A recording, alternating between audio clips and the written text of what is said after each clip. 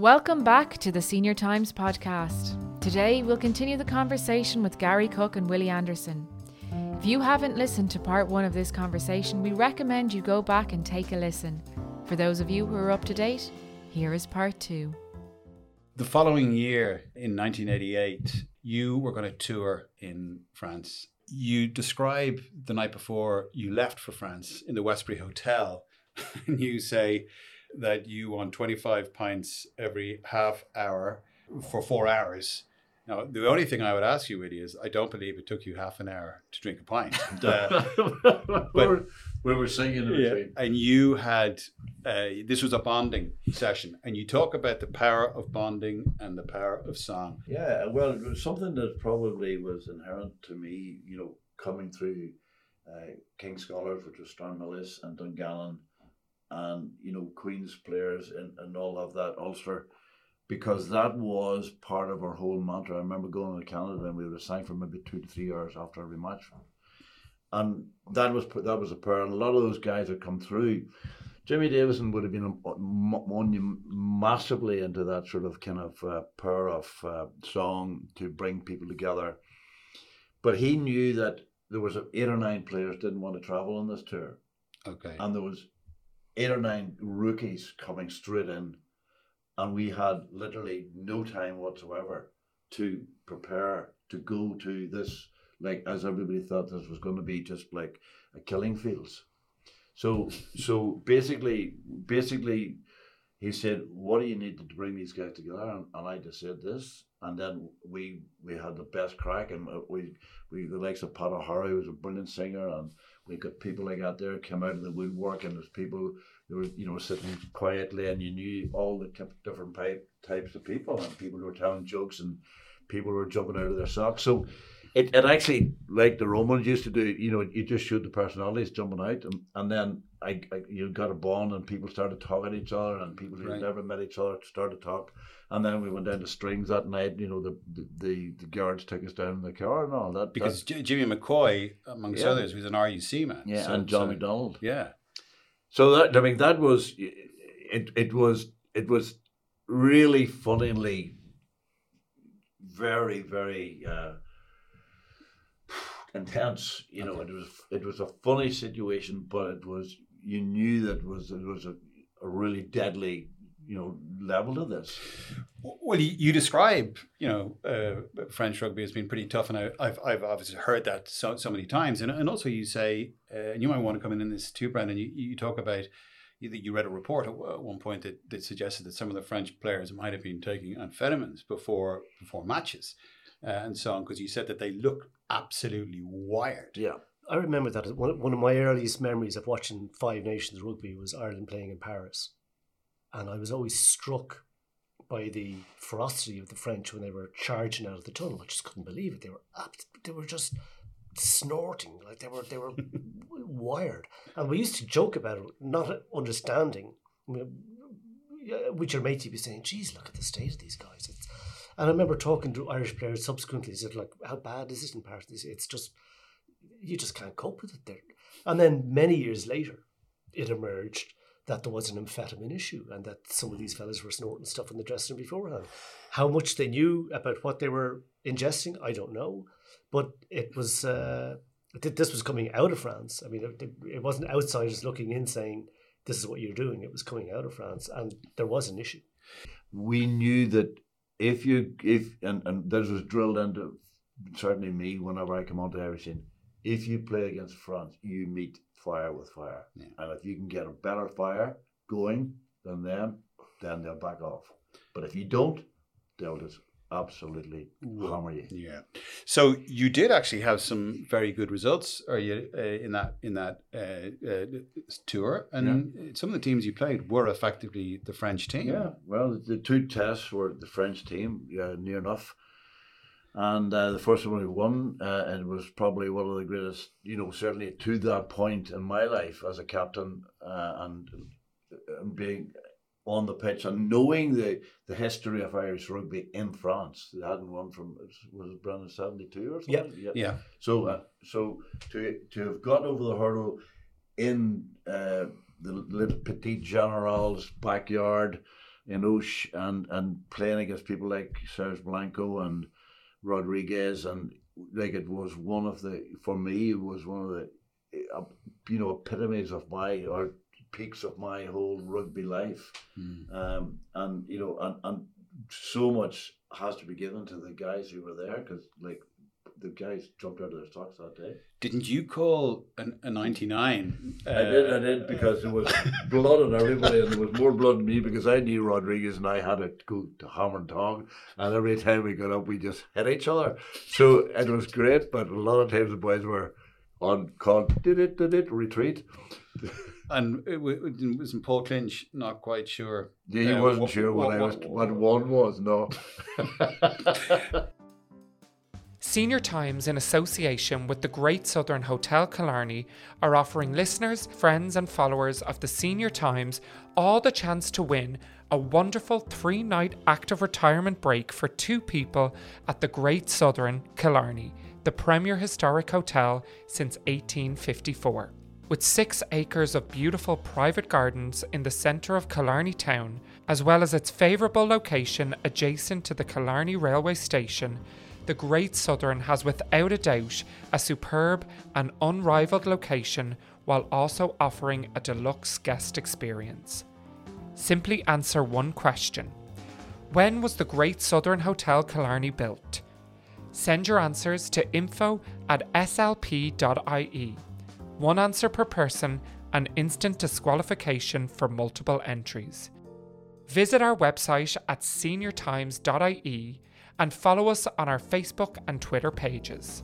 Deadlines for the email entries is 12 p.m, October 15th, 2021. You are clearly a warrior, and you talk about having a bit of the dog. You have to have it. I presume there's no other choice in international rugby to really want the physicality of it. Yes, part of the game, and that's part and parcel of the game, and I think that's the attraction of the game, and I don't know where the game's going to end up, you know, with all the sort of melee now about, you know, head injuries, etc., etc. But that's what attracts young fellas. That's what attracts me. That's what attracts, you know, to hit somebody as hard as you can, and he gets up and you get up and he goes, well done, and then he does the same to you and you say, well done. I mean, that's part and parcel of it. Or if you're hitting, you're cleaning out a ruck, or even in a scrum, you know, I enjoyed scrummaging behind Jimmy McCoy or any of the tight head props, because you knew if you got an inch, you know, that's an inch you had, and that ball came back and you had a rock solid scrum, and there's nothing as fantastic as that. And did you ever cross the line? I would have crossed the line, there's no doubt, because in those days you could have crossed the line, but, you know, and you knew that that's what would happen if it happened. You have the scrum went down, and you just maybe say, I'm just maybe going to touch your head slightly there, and you know, but that's what happened. That's what you in those days. I remember Jimmy Davison. You know, whenever he was coaching us before the All Blacks, he said, right, I'm going to lie down on the ground here, guys. Right, Ulster Pack, rock over the top of me, and we all stepped over him, and he jumped up and he went absolutely ballistic. He says, I want you to do it again, and I want you to rip the shreds out of me. And the next time he just ripped him to pieces. Now that's what's going to happen to you guys this weekend when you play against the All Blacks. Because people would have said, went into the shirts after an All Blacks, and you would have been like shredded. Because that's what happened then, because you couldn't put your hands in the ruck. You had to ruck out with your legs. Talking about New Zealand, one of your most famous moments came against New Zealand in 1989. You were captaining Ireland, and you had a plan for the haka. So tell us a little bit about this. Well, this plan was totally Jimmy Davison's idea, because he was, you know, absolutely beside himself about the All Blacks, because he played against him and he was now captain or coaching against him. And in fairness, it happens. I just saw it happening last week or the week before. You know, the All Blacks come out, they do their haka in your stadium, and what does the crowd do? They clap the haka. Yeah. So they're clapping the opposition before they actually, you know, clap you. So he says, we're going to turn that around. We're going to have Lansdowne Road clapping us because we were going to advance upon them, and we're going to pick a man, and we're going to look at him, and we're just going to get right up into his face and eyeball him and get right into it. Now, this you can see by even the photograph that I showed you the other day that some guys were going the other direction, you know. Well, but you were kind of you were the lead guy. I was moving from faster than the rest of them. And I think, did Nick Popplewell say he didn't actually know what was happening? Yes. But some guys sort of said it wasn't going to happen, or, you know, we didn't know about it, but everybody was told what was going to happen. And this was Jimmy Davis, and literally, you know, there's no doubt the crowd were like, I've never felt, you know, an atmosphere like you could have boxed us that day. It was just phenomenal. And you were eyeballing, was it Wayne Buck Sheldon? Yeah. And how was that? How did they react? Well, in terms of, I mean, certainly at that particular time, you know, they were kind of taken back by this whole sort of thing. But in terms of what they thought of it, they thought, well, these guys have thrown down a legacy, or thrown down a mantle, and we'll pick it up. Certainly afterwards, talking to them in the change rooms, they had absolutely no problem at all, particularly when they won the match. You know, I mean, if they had lost the match, they might have said something different. However, the Air Blazers and some of the English Blazers weren't too happy about the whole thing that we did this. Mind you, a few years later, Cockrell copied us. Yeah, I know. Well, there's been a version of it many times. Some people have said that in the professional era, is there a place for something like that? Do you think there is? Well, personally, I find it a wee bit tedious, but other people get value out of it, and it is a bit of theatre. So if you're trying to put on a show and this is part of the show, then, you know, don't take it out. Okay. But that explains why other people are trying to find something to diffuse it. Because as Willie says, if it's your home stadium and the opposition are coming in and putting on this little show, and critically, they're not doing it before the national anthems. This happens immediately before the whistle. So it's the perfect leg up into a game. Absolutely. Yeah. I think it's totally fair enough. I think it's a fantastic bit of theatre. As Brendan says, you had a great line about it. You said, we lost the game, but we won the dance. Yeah, that's right. Great. Yeah, okay. But no, it was just one of those, you know, I suppose I was the mug that Jimmy Davis knew would do it, you know, and it certainly, for me, it was one of the greatest atmospheres I've ever felt from a crowd. It was just electric, and you could nearly see them coming out over the top of the stand, out over the top of the barriers. It was, you know, it was that sort of insightful, which is great. So your career, your playing career for Ireland ended around 1990, and you got into coaching. Now, you were there at the very early days of professionalism when a thing passed over. So I'd ask both of you, I mean, what was that transition like in this country? If the IRFU weren't keen on the idea of a World Cup in 1987, they were even less keen on the idea of the game going pro in 1995. And in fairness, they could have said, hang on a second, lads, we warned you about this 8 years ago. This is why we weren't keen. But I remember well at the time thinking, you know, this is something that could really benefit us, simply because it forced us to take it seriously, albeit a delayed reaction. But we knew that because we had so much ground to make up, we also had the potential to become a whole lot better. So I saw it as a win-win. It was frustrating that it took them so long to say, okay, look, lads, we need to get on board with this. They didn't like it, and they dug their heels in, and they slowed the progress towards professionalism. But eventually, they realised there's no point thrashing around in the tide with a pitchfork. You know, you need to go with the flow here. So when they did that, it became quite handy at it. And it was very probably we were, you know, Ireland was very lucky in the sense that they had 4 ready-made sides. Sure. You know, because I remember there was like Dungannon were baying for it, Garryowen were baying for it, Lansdowne were baying for it, Cork were baying for it, but it wasn't going to work. You know, it wasn't going to work. They didn't have the finance to make it work, you know, for Dungannon to go and play in Europe or Cork to go and play in Europe. They didn't have the backing. So they were very, very fortunate, lucky that they had 4 stadiums, they had 4 sides who were at another level. And in fairness, that's the way, like, even predicted by Jimmy Davis and, you know, Club Ulster.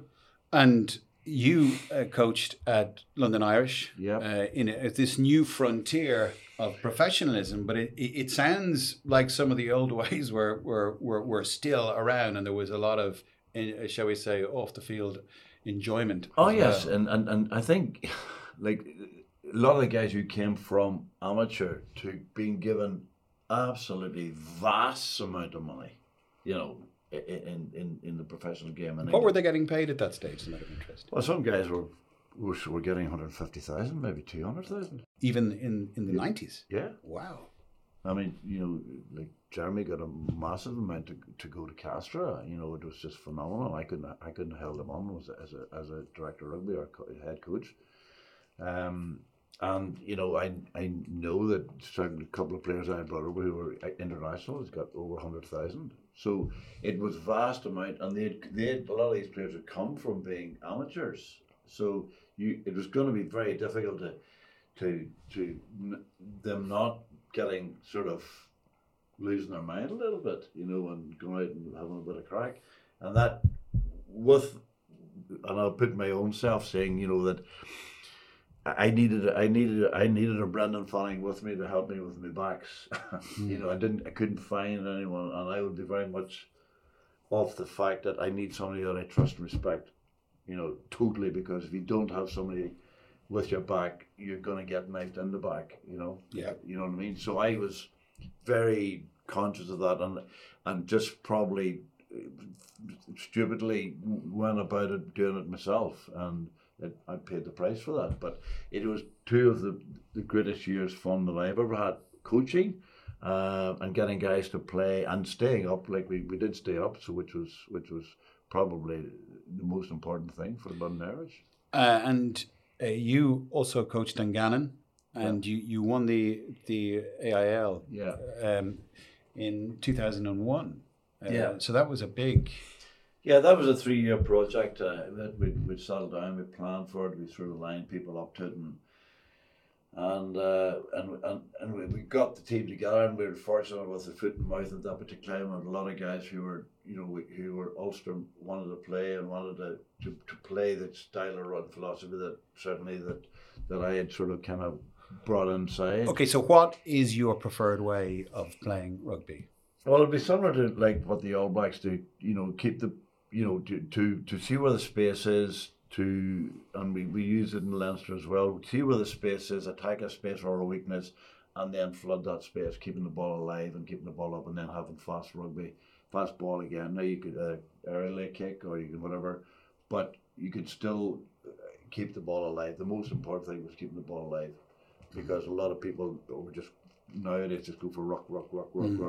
Whereas, you know, we were looking at keeping the ball alive, offloading, and attacking the space, and literally playing what's in front of you rather than playing a system. You know, I'm a great believer in not having a system whereby guys are running away from the ball to get into position rather than running toward the ball because there might be an opportunity. So. And a lot of that was born from Jimmy Davison. You know, his whole mantra was, look, we will start the game on the wing today because we run these guys everywhere and they're going to run out of puff. So he had a lot of influence on me. Stuart McKinney had an influence on me in keeping the ball alive, and then just, you know, my own through Stephen Abood, you know, looking at sort of how the game, you know, in general movement was very much, and that was the next level I went to as well. And then you went to work with Matt Williams. Yeah. So obviously you seem to have had a very good relationship, and you seem to have seen rugby in a very similar kind of way. Would that be true? Yeah, and he was very fortunate to, you know, to be in Leinster and to have a group of guys who again were still getting to be professional. He in fairness, I have to give him great credit because he brought a lot of the sort of professional views that he had in New South Wales in, because Australia at that point in time always were, until now, way ahead of us, and always, you know, their technique, their whole science of the game was much better than what Ireland had. But Ireland caught up, and now he probably passed them massively. But he brought that professionalism, and then he had a vein of fantastic players. Brandon, is that right? Yeah, they were. It was the perfect generation arrived at the same time, which is what you want, and you need the plan in place, and you need the structure. And Matt followed on. Mike Ruddock had a pretty tough time on his hands. It was Mike who got the gig originally, and he battled along for a couple of years and did a good job kind of climbing uphill. And then Matt arrived and he moved it on. And by the time Matt went to Scotland, then it was probably the right time for him to go in a way. But yeah, I'd say probably looking back, given that Scotland went so badly, Matt probably wished that he had stayed in Leinster a little bit longer. But I think by that stage he probably had stars in his eyes, and he had done well with Leinster, and he thought, oh yeah, international rugby, let's have a go at this. What did you remember of the young O'Driscoll? Yeah, well, I mean, he was a young fella, and he was absolutely outstanding in terms of his ability on the pitch, and a lot of people will talk about the likes of George Best or Brian O'Driscoll, and maybe people who were around them at that time, like coaches and whoever managers, those genius. Nobody coaches those guys. You might show them something, but you're actually not coaching them because they're so far ahead. Like Brian Driscoll's genius in rugby terms, and he was so aggressive. Like when we were playing touch, I mean, he would be punching guys to win that match because his desire to win was just phenomenal. But like he had the off days as well. Like him and Shaggy turned up a couple of days. He had worse for wear, but that's what somebody said. That's what Cubs do when they're growing up, Gordon Darcy, former centre, in his he wrote, and you have it in your book. He talks about when you were coaching them about having this thing called murder ball. Yeah. What was murder ball? Murder ball was literally within the 22, where the 15 meets the 22 on the touchline, and inside that you had 10 against 10 or whatever, and you had to get to 50 points. So if you knocked somebody back, you got a point. If you offloaded, you get a point. If you scored, you got a point. If you won the ball at the breakdown, you get a point. And boys were just getting ripped into each other, and it really hardened guys. Does it work? Oh yeah, it works. Okay. It definitely works. You wouldn't want to be doing it too many times, during the week, because you couldn't, because there was a fair bit of blood going, but you had no hiding place. You had no escape. You either made the tackle or you didn't make a tackle, and it was very obvious to everybody involved. Yeah, so don't play this game too often. The clue is in the name. Yeah. So one thing that's very amusing in the book, and again, this is kind of, I get the feeling, sort of part and parcel of your personality, but when Matt Williams got the job at Leinster, that he was told, he was told that it might be tricky having you as his number two, because you were the kind of guy who would turn around and tell people unpolitely where to go in terms of rugby discussions and so on, and differences of opinion, and he was warned against that, wasn't he? Was that in Ulster or no, in Leinster? Yeah. Well, I probably had. I was probably, my personality would be fairly forthright and honest, and I didn't really take fools lightly, and maybe I saw sometimes a lot of guys who were in positions of power, and maybe I had a little bit of an anti sort of establishment sort of thing. A lot of the guys never played at any level, and never coached at any level, never kicked the ball at any level, and they were maybe, setting out their stall to say, you do this, you do that, you do that, and maybe it was something I, maybe would have been not particularly, honest about, But Brendan, you might maybe be able to come on that one as well. Yeah. I think, Willie has always struggled with boundaries. Yeah. And that has passed over into his dealings with authority.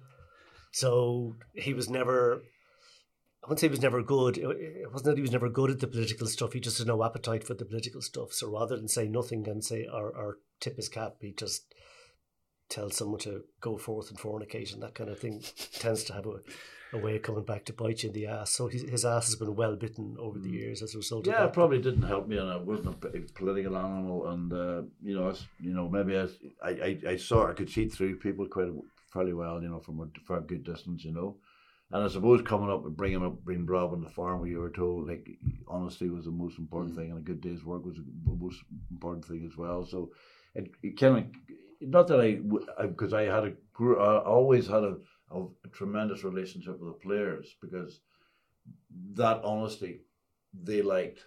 They liked the honesty. They didn't want some flaffle. They wanted, this is what you're able to do, this is what you can do. And I believe in you, or look, I'm you're going to have to do this, and if you don't do that, you're not going to make it. And a lot of coaches flaff, and they'll tell them what they want to hear rather than tell them what is right. Think you're not smart enough to own a smartphone? Well, think again and think Doro. Doro phones are designed specially with the older person in mind. They're easy to use with louder sound and larger text. Plus numerous state-of-the-art features that don't compromise on performance or quality. To learn more about the full range of high-tech Doro phones, visit doro.ie. Doro phones. Make friends with innovation. Your free travel card can be used on all expressway coach services. Despite restrictions, we're staying on the road. Whether you need to attend a medical appointment or for any other essential journey, remember to travel with Expressway. Expressway, keeping Ireland connected. If you're enjoying this podcast, why not subscribe to Senior Times, the magazine and website for people who don't act their age? Or maybe you have a loved one or a friend who you know would love to read more. You can buy a subscription and have the magazine delivered direct to their door. To subscribe to Senior Times, visit the website at seniortimes.ie and like us on Facebook at facebook.com/Senior Times. And your kind of honesty and frank expression has at times landed you in slightly difficult situations. I remember you describe in the book about after a semi-final of the Heineken Cup with Leinster that you lost against Perpignan, and the next day in Café en Seine you had a bit of a disagreement, shall we say, with some of the players. Yeah, well, originally, when we're having a bite to eat in somewhere in Lansdowne or somewhere like that there, and Paul Wallace said to myself, and Chippers let Munster wouldn't have lost that much, and then that stuck in me, and then I think Liam Toland in Café en Seine sort of kind of reiterated kind of the same thing, and I was kind of.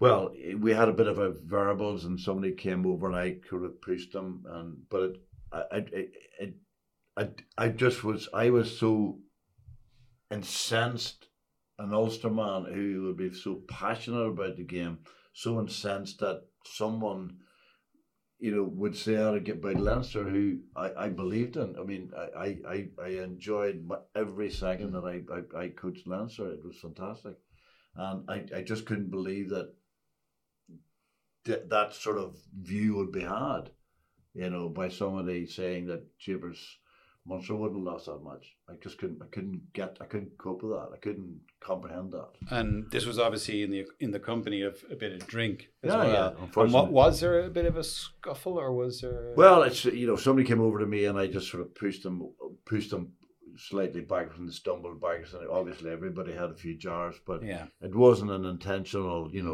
I'm throwing my weight around, but yeah, I put my hand up, and I did put my hand up to that.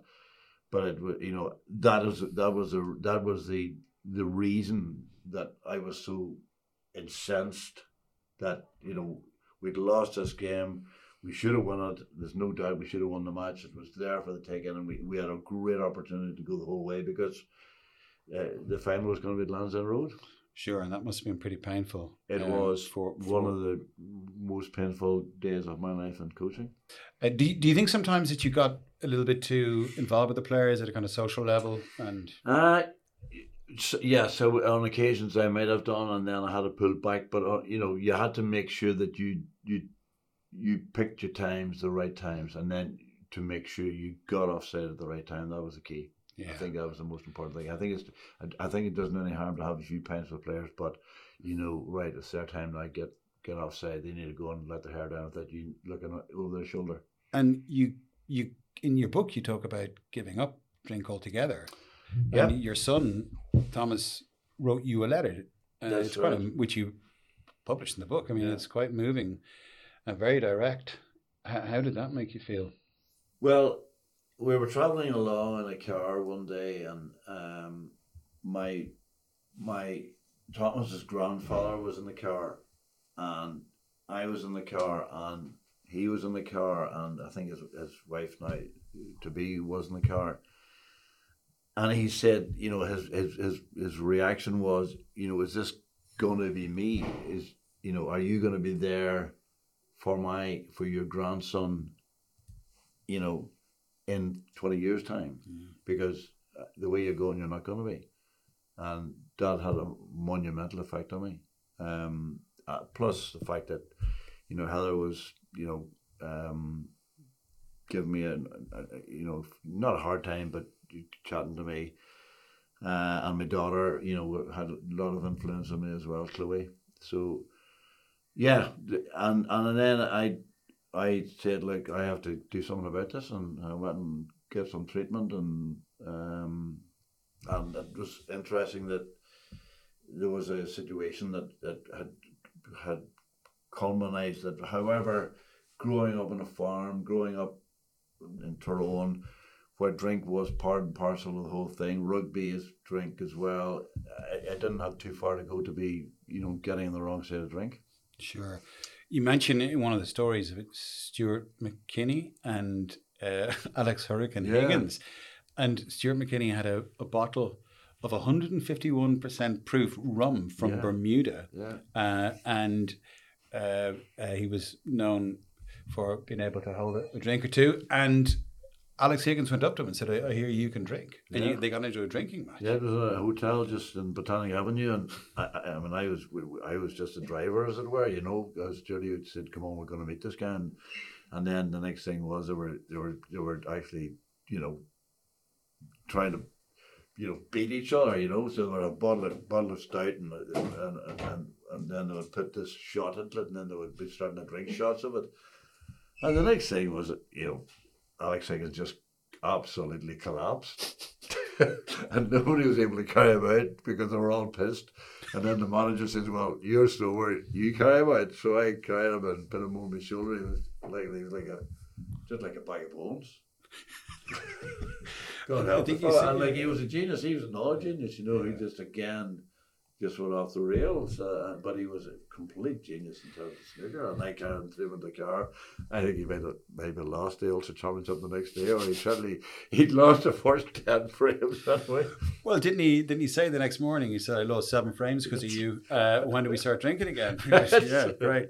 Away from rugby. Now you've mentioned your 2 children, Thomas and Chloe. You also have another boy, Jonathan. And he has done something fairly spectacular in the world of design, clothes. Yeah, and I suppose a lot of people, don't associate maybe somebody who's, a son of somebody who's played rugby and been in that sort of game. But he like my daughter, and he completely dyslexic. He didn't get into the grammar school, but then he eventually did, and then he went through and he got his way through university, and he's a genius in terms of what he's done and how he's achieved it, because he's so determined. And the brand name is J.W. Anderson, and he also works for Loewe, which is a Spanish company, but their offices are all in Paris. So he works in London and Paris with both companies. But he's phenomenal, and we've gone to some of the shows, or we've got a lot of shows, and it is very similar to the build up to a game, and I hope to take Brendan to a show, and because the intensity before a show is like what you would have, and everything has to be right, and going down can't work it through is 20 minutes or maybe less, and then it's over, and then it's, you know, your adrenaline's gone, and then the next thing is what's happening, and you know, what's the reviews like, you know, what is Brendan Fanning written about me when I played today? You know what I mean? So I think it's highly unlikely you ever gave a fiddler's what I wrote about you. But that's intense. But he's been very good. My wife is delighted because she's got any God's amount of handbags and dresses and things. You know, and my daughter the same. So yeah. And do you have any clabber from? Yeah, I've got a belt because that's about the only thing that fits me. Finally, and it's been a fascinating conversation. We're kind of running out of time, really. But I just wanted to ask you briefly that in the book, there's a letter that the older you writes to the younger you. Very, very skillful framing, I have to say. And you tell the younger you what to expect, what's going to happen. What do you think the younger you would have thought of that? If he'd received that letter, he might have been fairly frightened about it all. You know, having gone through some of the things that I went through. I think he would have been maybe proud that that you got to that point. You know, in the sense of, jeepers, by the skin of your teeth, you got there. Were there times when you thought you weren't gonna make it? Well, I mean, certainly the time that not as a player, as a human. The time was certainly when the guy said, you know, like, this crowd wanted you executed. That was that was a fairly sort of substantial time. There was a few times, and just when I was probably drinking and that sort of thing, and I was low ebb and that sort of crack, and just other aspects. But I've been very fortunate to have had the love of Heather, and she stuck by me, and we're married 38 years. We know each other for about 42 years, from Argentina, and we've been through every emotion that any couple could be through. We've got fantastic kids, and the 3 kids have been outstanding, and they've all had that drive and determination to be very successful, and they're every one of them in their own right.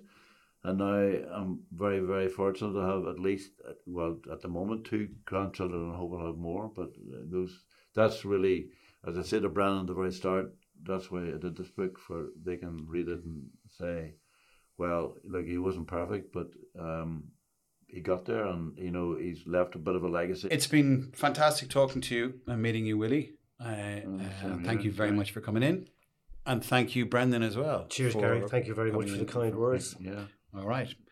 Well, there you have it. Legend isn't strong enough a word.